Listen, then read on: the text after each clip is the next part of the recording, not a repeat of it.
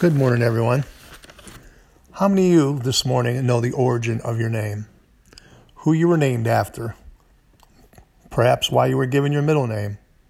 Or maybe a nickname, one that stuck all your life. Early on in the life of the church, we are introduced to a man who would play an influential role in the church. His first name was Joseph, a good Jewish name, one that reminds us of the tremendous story of God's deliverance in Genesis, the name of the pious earthly father of Jesus. If you look beyond Acts 4, Joseph went through a name change. The apostles called him Barnabas, which means son of encouragement. Why this name change? Was there something so amazing about this man that the disciples felt led to rename him? Were there too many Josephs around, and a rename made things less confusing? Was it to commend Joseph's example to the rest of the church? The answer was not given to us in Scripture, but I think it's obvious. There was such a need for encouragement that this man's behavior warranted him such recognition and appreciation. Now, if you were to look down the list of spiritual gifts in 1 Corinthians 12 or in Romans 12, you will find that encouragement is not listed. That is because we all have the capacity to encourage others as the Holy Spirit works in our lives. Are you an encourager? It was said of Job that his words kept people on their feet. Do your words do the same?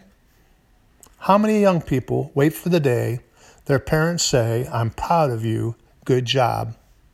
Or spouses long to hear, "I appreciate all that you do for our family. Fine meal. The house looks so clean." Ministers don't ask for appreciation, but in light of all they do, they shouldn't have to. Did you know that the number one reason why people change jobs isn't pay, work conditions, or even job-related expectations? It is a failure to be appreciated, which is a form of encouragement. Now, I know some of you will say, encouraging others is not my style. I'm not a verbal person. People already know I appreciate them. Well, why get that started? Everyone's responsible for their own self-esteem. Nobody encouraged me. Look where I am. The Bible doesn't say we should encourage one another. It's a command. Hebrews 3:13 says, "But encourage one another each day." It's something God expects us to do. God wants us to love those that He loves so much that we're prepared to say those words that keep them on their feet.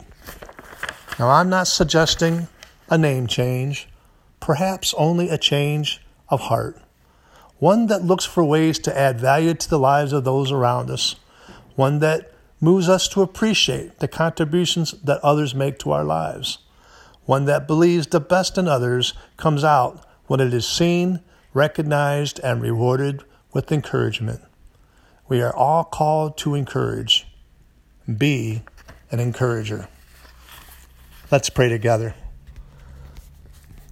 Father God, we thank you for the example of Barnabas, one who so touched so many lives that he was given a name change. Help us now, God, that we would also change and see each and every opportunity we have to encourage others and do what we can to do just that, whether it be word or in deed, that we would encourage those around us. We thank you for all those who've encouraged us over our lives. May we also continue to do the same. In your Son's name we pray. Amen.